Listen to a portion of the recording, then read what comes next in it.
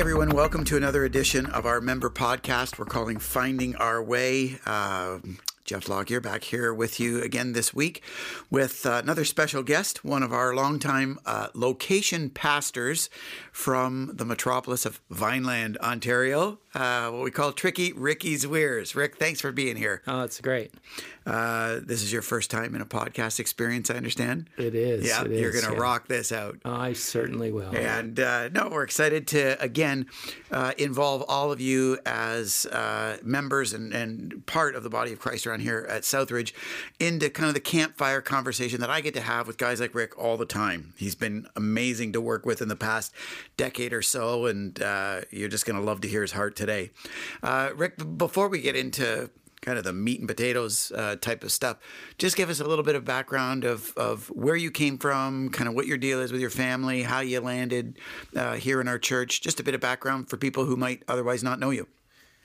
Yeah, I mean, probably for me, a big part of my story is that I came out of an educational setting and spent pretty much 24 years in an elementary school panel as teacher and principal. And it's during those years, too, that Carol and I raised a family of 3 girls. And uniquely, we're now in this season we call grandparenting. We now have 6 grandchildren in the last 5 years, and so we find ourselves in a new season of life. But it's really exciting to see how God has been a big part of that journey. And so, really excited to be a part of the Southridge story. How long have you guys been around the church? We'll talk about the staff in a second, but the church, first of all. Well, our coming to Southridge is kind of unique in the sense that it's really our teenage girls that brought us here. They were the ones who kind of exposed us first off to Fairview Louth, and then over a couple of years really solidified our desire to participate in the things that were Southridge. And so we really got on board just when we made the move actually to this location. Yeah, into St. Catharines. Yeah. And it wasn't long after that then that you were tapped on the shoulder, kind of reflecting on a career change. Talk about that journey from an elementary school principal to showing up here, because you weren't a location pastor at the very beginning, right? We weren't multi-site, so no. You came for a different job. Yeah, like it really was the tap on the shoulder by yourself that became the motivating factor to consider what it would look like to take my elementary school experience and bring it into a church setting and take on the role of, at that time, was really children's ministry. That's really the first initiation of Southridge that I had, where I was running all things nursery, preschool, M&S, and then, of course, going into multi-site and trying to duplicate that in 3 locations. So, that was a big part of my first 7-8 years here in this church. Yeah, I don't know how many of us would remember back to Pastor Rick and his red guitar back in the wonderful days of kids ministry. Do you want to talk about your job interview story? No, not really. That really has no place here. Just to bring everyone into this, we have, I would say, a fairly casual office culture. Particularly around dress, especially in the summer, shorts, T-shirt, flip-flops, or whatever. And I remember the day that we were formalizing your interview. I tell this embarrassingly to Rick.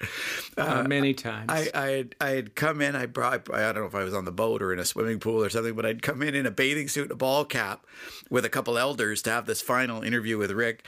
And in comes this elementary school principal in a suit. And I thought, oh, wow. I thought, what have I just signed up for? All of a sudden, I thought, I'm in trouble because I feel like I'm in the principal's office. So that was a good time. Since we went multi-site then, and especially when we launched into our Vineland location, you actually initiated then with me, hey, if you're wondering about options for that location pastor, I'd be interested in that role. Can you talk about what was going on in your heart then and your heart for your role today?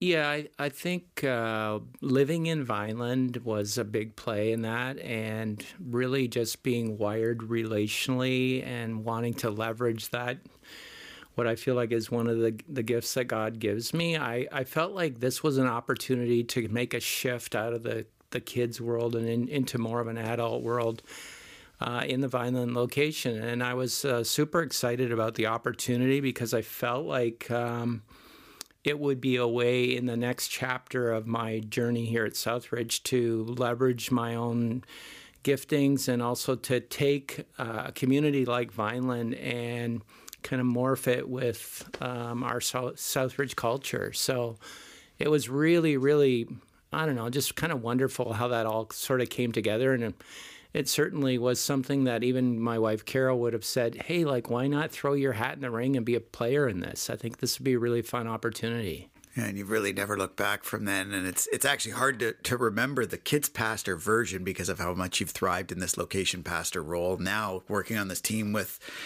Chris and Mike and our other location pastors, just having a ball together. It's cool to see. It's hard to believe that it's already 6.5 years that Vineland has been in action, as a location. So it's pretty cool. Rick, you are the first location pastor that we've had conversation with in this podcast format. So for all of us across our membership, across all of our locations, can you give us a bit of an understanding of what a location pastor does? What are some of the features of the job description unique to a location pastor?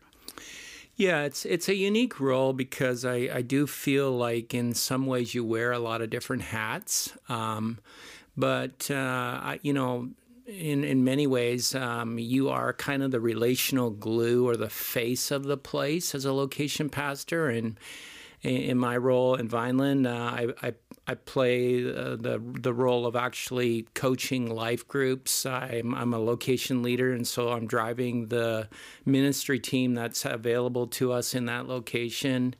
And I play a pretty significant pastoral presence in the lives of people that intersect the location. And so that also is a really significant part of the equation.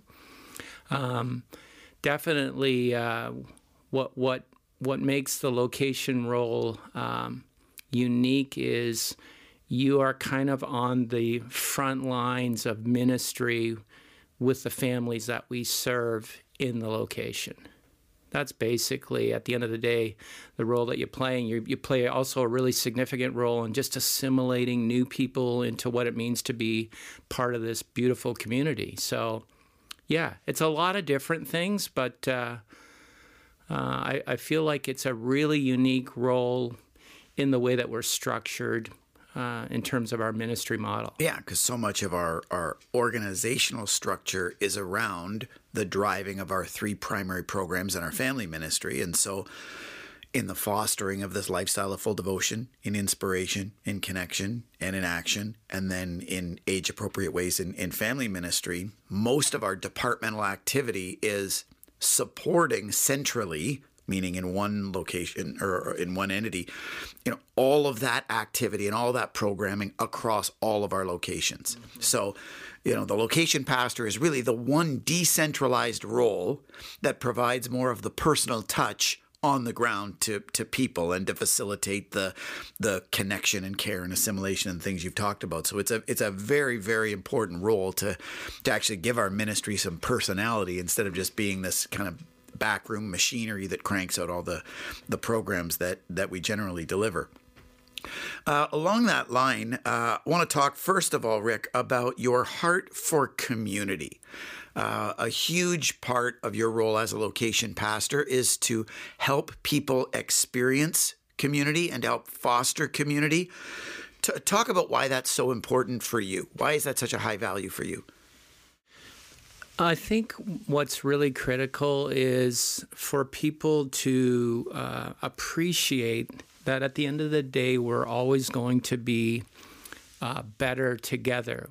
There is so much to be gained in doing life together, and community really at its core is something that everybody craves and longs for. And it's this wanting to be known. It's this wanting to feel like there's a place for me.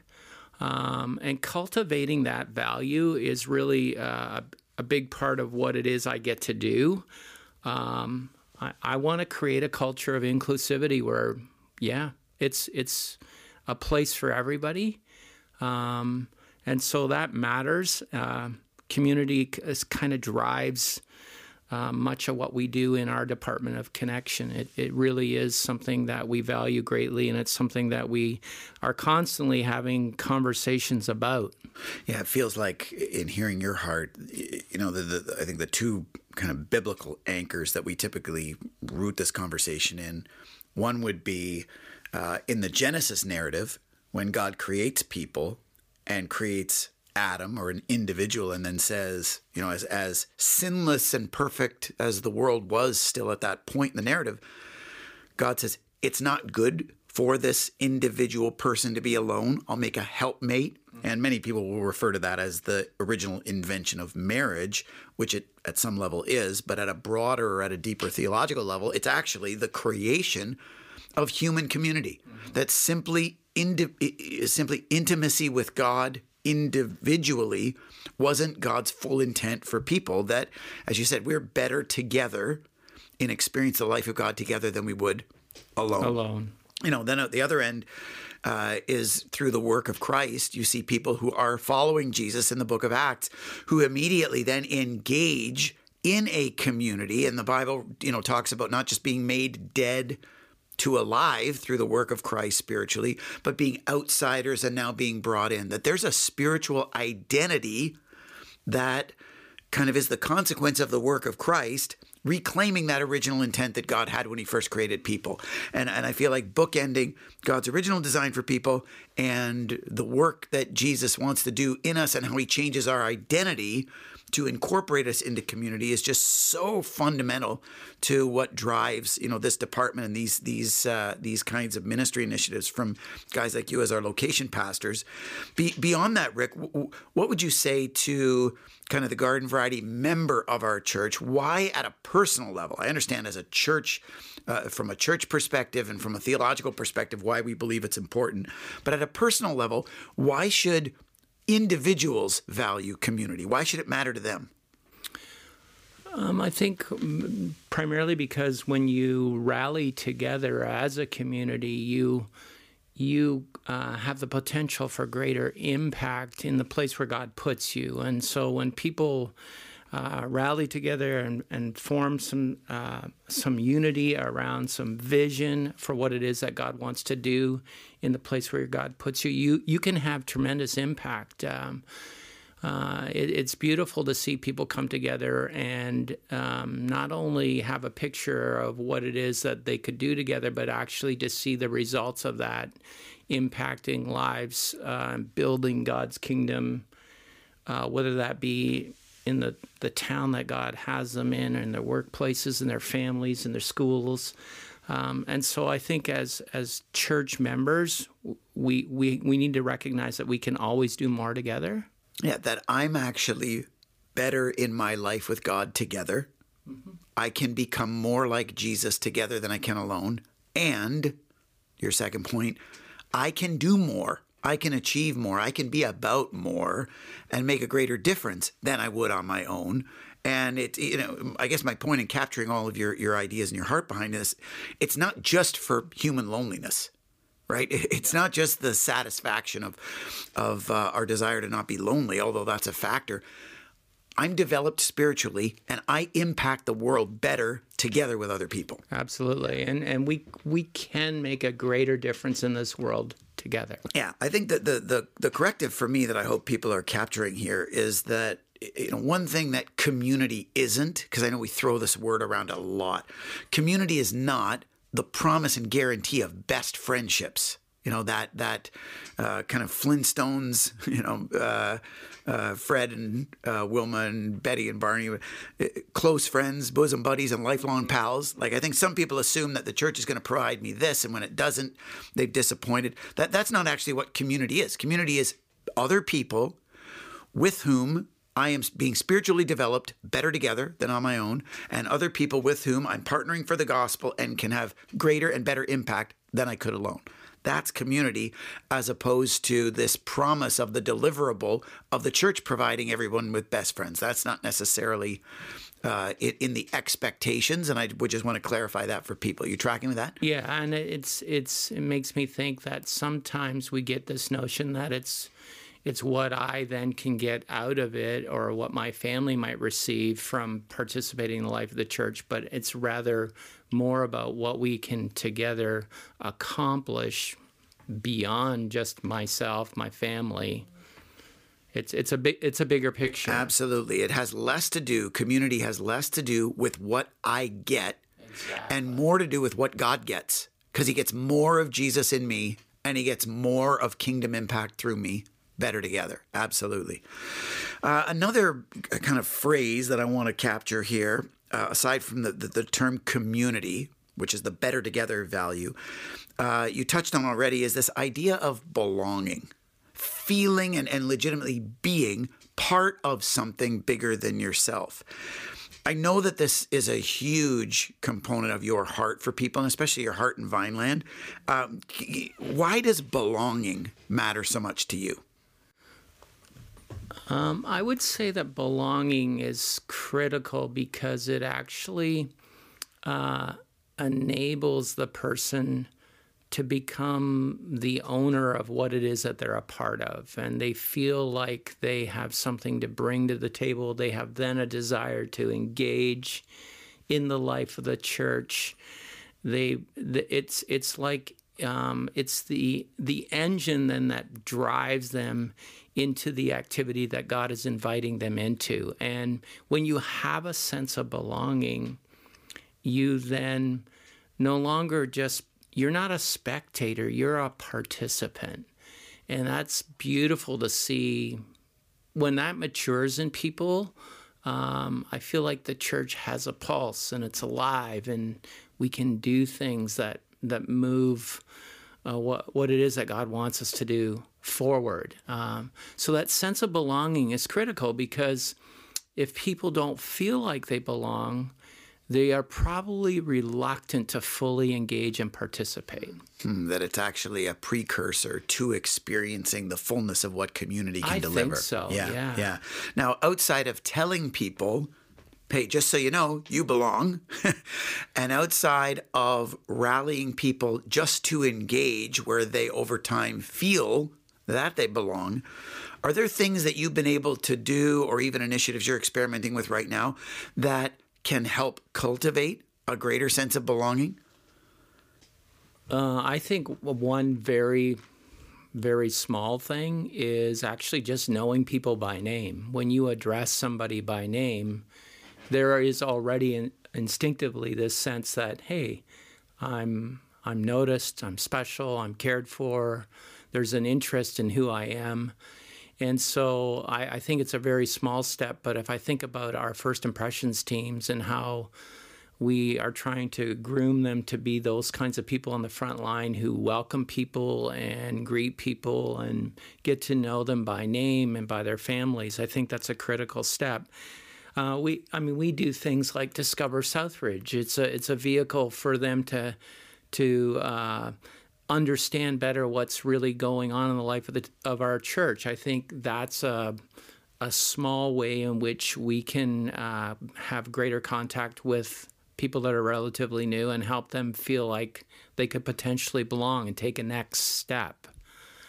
And then we have life groups. We create events or start the parties and things like that help to initiate a greater sense of belonging around the life of the church. Mm-hmm. I'm even thinking about this for this year, specifically to your location in Vineland. You're firing up a somewhat tried and true initiative to cultivate a greater degree of belonging, and that is what we call this Catalyst team. Help our members understand what a Catalyst team is and what you're experimenting with this year in Vineland. Yeah, the Catalyst team is something that we would have launched when we actually started our location back in 2012, and it was a way to sort of help a small group of people, 20 to 40 people, let's say, begin to appreciate the vision for the vision for our church and the way that we're structured, helping them to really become the DNA carriers or the ambassadors of who we are as a church. And we just got to a place even last summer where we were thinking, it feels like it's time to do that again. And it's a beautiful way to kind of strengthen the nucleus or the core of your church. And so we're taking another group of individuals and couples and just helping them to appreciate the journey that God has us on as a church, and enable them to be the equippers, to have a greater sense of belonging and to engage maybe in fresh ways or in expanded ways what it means to be a part of this church community. So we're really excited about that. We're going to do that in early March of 2019. And I think it will bear a lot of wonderful fruit for our location. Yeah, super cool to see how this experiment works, knowing, like you said, that this was a way to rally the core in each of our location launches. We did this. We had a Catalyst team when we launched our Welland location, when we had launched the North End location that we had for a time, when we launched Vineland. We even did it in St. Catharines. I remember that. As a result of launching these other locations where we wanted to build a greater sense of ownership and belonging in that sense in the core. And we haven't done them since we launched those locations. So it'll be neat to see at this point, through this experiment in Vineland, the benefit of doing an initiative like that, and maybe there'll be more of those in the months and years to come across our locations to try to foster a greater sense of belonging in people. Along those lines, Rick, you mentioned this idea of life groups. If you've been around Southridge at all, you know that this is a significant play for us, one of our 3 what we call primary programs. Can you give us just the baseline intro to what a life group is and why it matters so much? Yeah, in a lot of ways, a life group is kind of like a small church. It's a group of individuals, can be anywhere from 8 to 12 individuals who commit to being together on a relatively frequent basis. Every other week is generally how it works, where they just spend some time getting into conversations that really, really matter. There's a different depth of conversation. It's a different type of conversation. And the beauty is I think when a life group actually begins to grow relationally and spiritually, it really becomes a small group of individuals who actually just do life together. And it's beautiful that way. And certainly it's a place that enables a bit of accountability. It fosters a sense of belonging. It also becomes a group that provides some care within the structure of the group. From a pastoral perspective, I think that's really, really critical, because now there are those who lead groups who are taking on some pastoral ownership and shepherding and being the kind of a spiritual leader within the context of their group that can be really, really helpful, especially when people find themselves in difficult places. So these things really, really matter. And a group becomes a vehicle where people, I think, we often use the expression that life change happens best in relationship. And I think when a group is thriving, that can really, really happen. Yeah, I think the goal for a life group is to provide a vehicle for people to start experiencing all of the facets of better together. Mm-hmm. That's what a group delivers, I think, when it's working properly. Exactly. And I hope would be the group experience of our people. I mean, you're talking about spiritual growth, being better together. And, that's one of the features of a life group, although groups from a curriculum or a conversational standpoint there are all kinds of different groups that deal with all kinds of topics, correct? We have groups that deal with the Sunday morning messages. We have groups that are using curriculum that you would find on Right Now Media. We have groups that are working through books.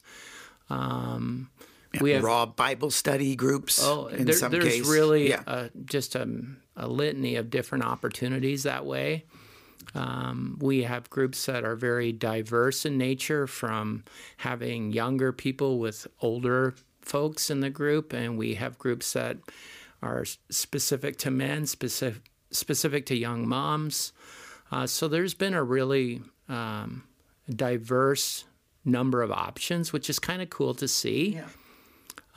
Depending on season of life and things that are going on in people's lives, they will find. I think if you're hungry enough, you can find a group that kind of works for you. Yeah. The other thing that you mentioned there is how important groups are in our system across our church, at our scale, and even complexity across multiple locations around Niagara.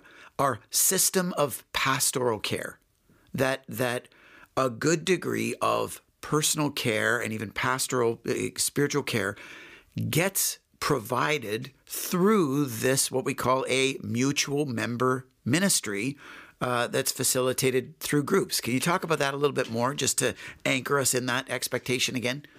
Well, I think ideally when you are in a group and you're in a position or you're in circumstances that are difficult, it's important to know that somebody is looking out for you and providing some support, encouragement, some guidance. And the way that our groups are structured, the life group leader is actually an important vehicle to help minister or provide that kind of support and encouragement.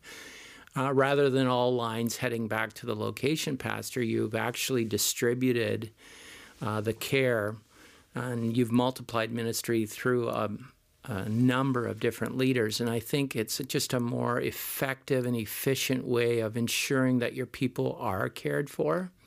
You don't want people to fall through the cracks, and groups aren't perfect, but certainly the life group experience provides a structure in which people can be cared for. Yeah, and we've modeled this, just for review, around visions like in the Old Testament, in Exodus chapter 18, where God institutes through Moses, actually through Moses' father-in-law, the idea of, instead of Moses providing all the care and serving all of the people of Israel, he says, you can't shoulder the load, and the people are going home unsatisfied, meaning through you exclusively, their needs aren't really fully being met, to creating this care system of organizing the people of God into a structure of groups of thousands, 50s, hundreds, and tens. You can read the text if you're curious. And he says, if you implement this care structure, you'll be able to carry the load, focusing on the most difficult cases that you'll focus on. But as that care gets distributed, the people will go home satisfied, because then everyone can get cared for. And so it actually, like you said, it distributes the load from that perspective. It also, in the New Testament way, it allows people to live out that value of the one another's, right? The goal of the church is never for the leader or the pastor to be the provider of ministry, right? The Ephesians 4 vision is that the work of the church, the work of God, is done actually by the people of God. That all of us in whom the risen life of Christ by his Spirit resides have the capacity to be Jesus to each other. And as leaders, it's our job to equip that and enable that to happen. And I think life groups is one of those kind of very important mechanisms or structures whereby we can actually be Jesus to each other. Mm-hmm. Third value, in my mind, when it comes to personal care or pastoral care, is that in most of life's challenges, to receive attention and support from God through people happens best through people who know me. Mm-hmm. Where there's already relationship. Where there's already relationship, exactly. Where I'm already tracking, I'm already familiar, and I know, as a as a positional pastor, you sometimes get called into emergency kind of situations where there's an inherent awkwardness because you haven't journeyed with the person or because there's no relationship, where it's not even as if as leaders we're passing the buck to other people to kind of do our dirty work. We believe that through a vehicle like life groups, many of our people can provide superior care because they have the benefit of ongoing relationship, even though they might not feel like they have as much sort of theological expertise, or it doesn't really require that stuff. It requires a heart that loves people and is into their lives. Yeah, and what's beautiful is when you know that there's an element of trust and safety and acceptance, and so they can kind of carry one another's burdens in those kind of situations because they have history. They've been together. It really becomes the building block to providing the kind of care within the group for each other. Yeah, so I hope that our listeners today and all of us who are members around Southridge would just appreciate that this vehicle we call life groups, not just from a better together, growing spiritually perspective, but a better together supporting and caring for each other and the challenges in our lives. We feel like life groups is actually the option A for how care happens. That as pastors, we only come in kind of remedially as a support when either things are too burdensome or that's not available for someone, but in a lot of ways see ourselves as option B, not as option A, that our option A is the mutual member ministry that something like life groups and the reciprocal care that it facilitates can provide. Practically speaking, Rick, if I'm listening and I'm not in a life group, or I've been on Mars and never heard about life groups, what can I join? What can I do to join one? How does someone join a life group? So we formally have these two events a year, one in September, one in January, called Lifeline events. And these Lifeline events are really a pretty informal on-ramp to getting involved with groups. It's a chance to understand why we do groups, why they matter, to provide some context for how groups actually get delivered from week to week and so on. We have some people that sometimes share their experience with life groups, and then we try to begin to consider what it would look like for you to actually get in a group. What are some options that we might have available to you at this time that are existing groups? Potentially there might be a new group that's starting in January or even in September. A lot of new groups do begin in September, but sometimes in January as well. And so the Lifeline event is certainly a primary option for getting plugged in a group. Certainly in my own experience, I've also just found that having a conversation with somebody like me, your location pastor, to say, hey, help me to appreciate what groups are about and help me to understand how it is that I could get in a group is also just an option. I've had numerous people come into my space and say, hey, I'm thinking about this, but I need a little more clarity and I need a push or I need some more information. And so that also is really something I really encourage people to leverage. Yeah, which is important to understand because when we offer this assimilation program called Lifeline, or this event called Lifeline, that doesn't mean that you are restricted to 2 opportunities a year to join a group. You can plug into one anytime by just talking to someone like you. Absolutely. And certainly I've found that sometimes just even tapping someone on the shoulder myself and saying, hey, you've been here for a while, would you like to learn a little more about groups or even consider getting groups? It works. And either you need to encourage yourself or maybe somebody else needs to encourage you. Now, what I want you to talk about specifically this week, because starting tonight, I believe, we are going to be experimenting a little bit with a different form of Lifeline. Right? In what you guys as location pastors have envisioned this week. Talk about this experiment. It's a new try. We don't know whether it'll work or not, but we think that there might be some magic in it. So describe for all of us as members, again, if we're not in a group, what you guys are trying at your locations this week. Yeah, from time to time you want to try something new or you want to hit the reset button. And we felt like it was time with our Lifeline event to consider another option. And so this week what we're doing is we're actually hosting these dinner events at the church on every night of the week pretty much.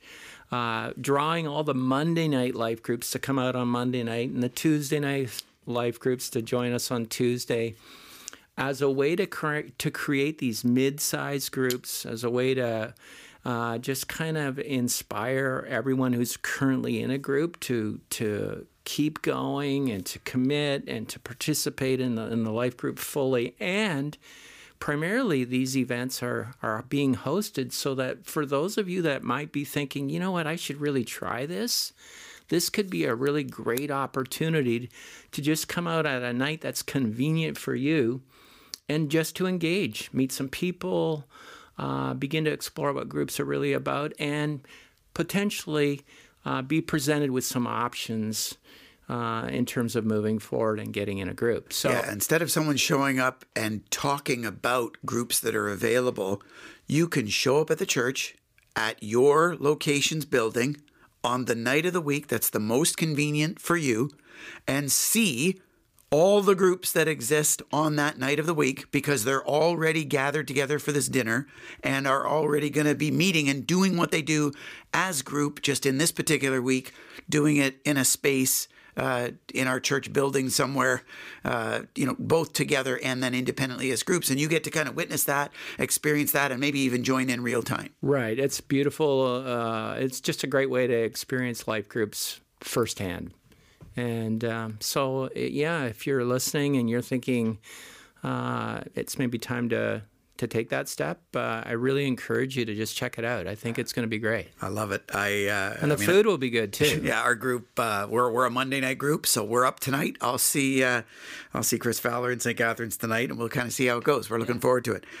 Now, along those lines, Rick, we're in the middle of a series now that you guys as location pastors for this value of connection, you kind of drive and champion every year. We have this kind of connection series around the month of January.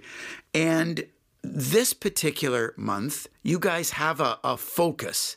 Can you talk about what you're hoping to kind of achieve in the focus of this Sunday morning series that we're talking about connection? Yeah, I think really at the root of connection is this longing for friendship. And we've been talking a lot about friendship and what it looks like to experience friendship in a way that engages people for transformation. I think I believe that what all of us need to do at some point in our lives is to consider who our friends are and how our friends even bring about the best of us or even encourage us in the way that we grow relationally and spiritually. And so we've been thinking about what it would look like to take friendship kind of to a new level, knowing that for everyone this matters. Friendship, when you talk about a sense of belonging, when you talk about community, at the core of friendship, the kinds of friends we have are integral to those things. And so this series has really been designed in such a way to help us appreciate the value of friendship. Yeah, and that friendship doesn't happen by accident. You don't drift into quality friendship the way God would intend friends to foster community and belonging in your life.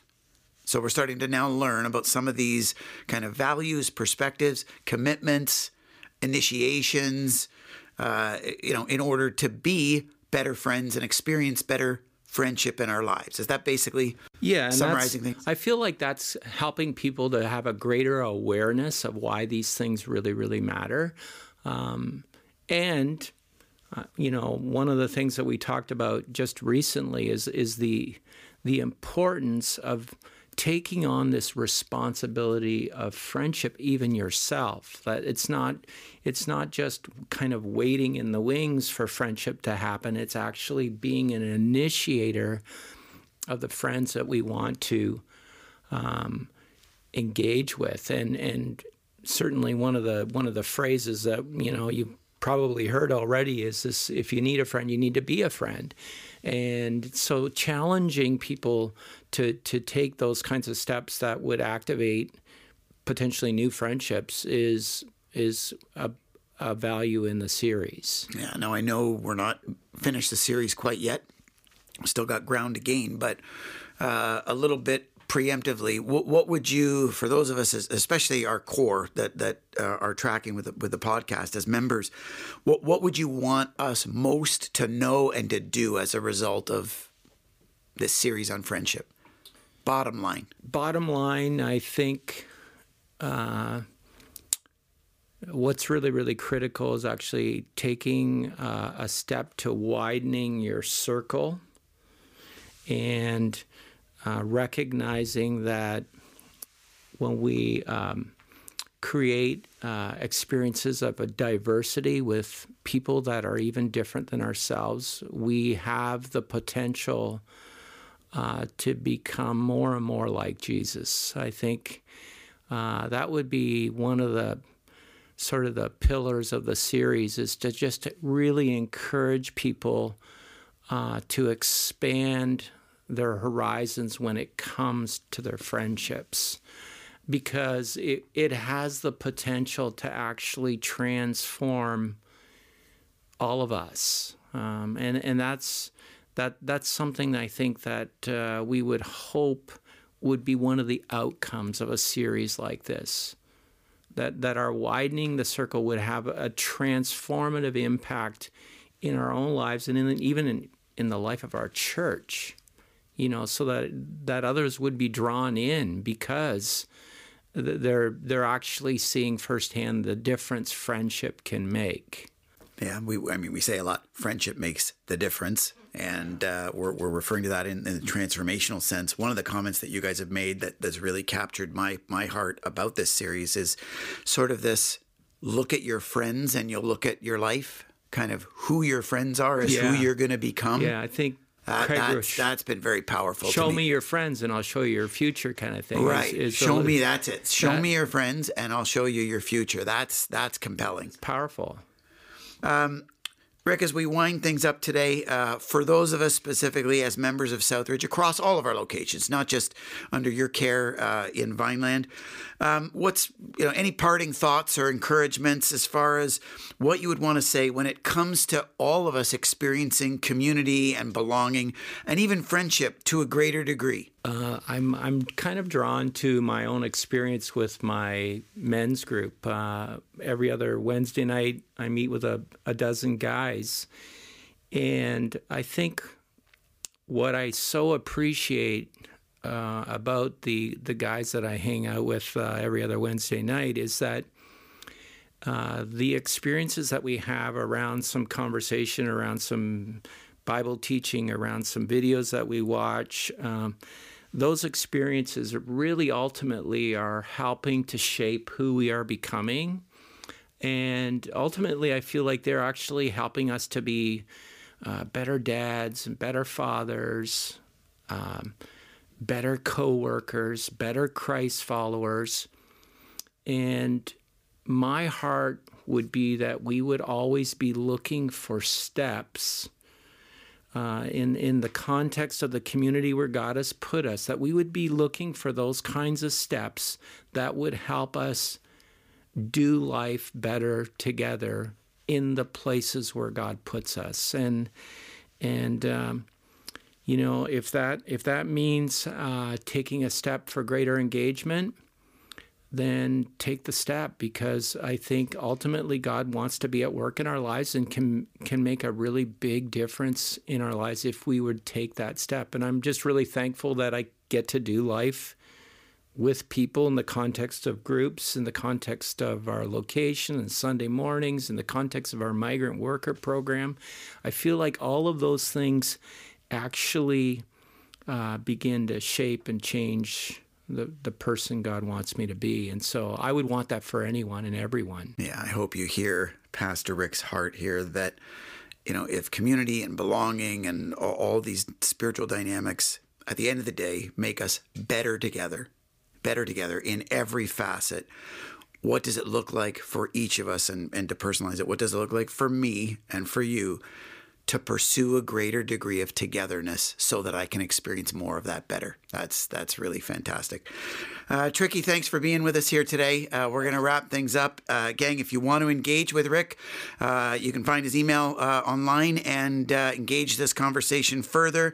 If you're from Vineland, certainly cheer him on and rally around some of the things that he's inspired us to today. If you're not from Vineland, make sure if you get the opportunity to shake his hand and get to know him. This is a top shelf guy who's been just a huge gift to our church. So Rick, thanks for being here today and for all the ways in which you've poured the very best of your life into what God's doing among us as a community. Really appreciate it. Well, thanks, Jeff. It's been great being here. Thanks, everybody. We'll see you next week on our member podcast, Finding Our Way. Take care.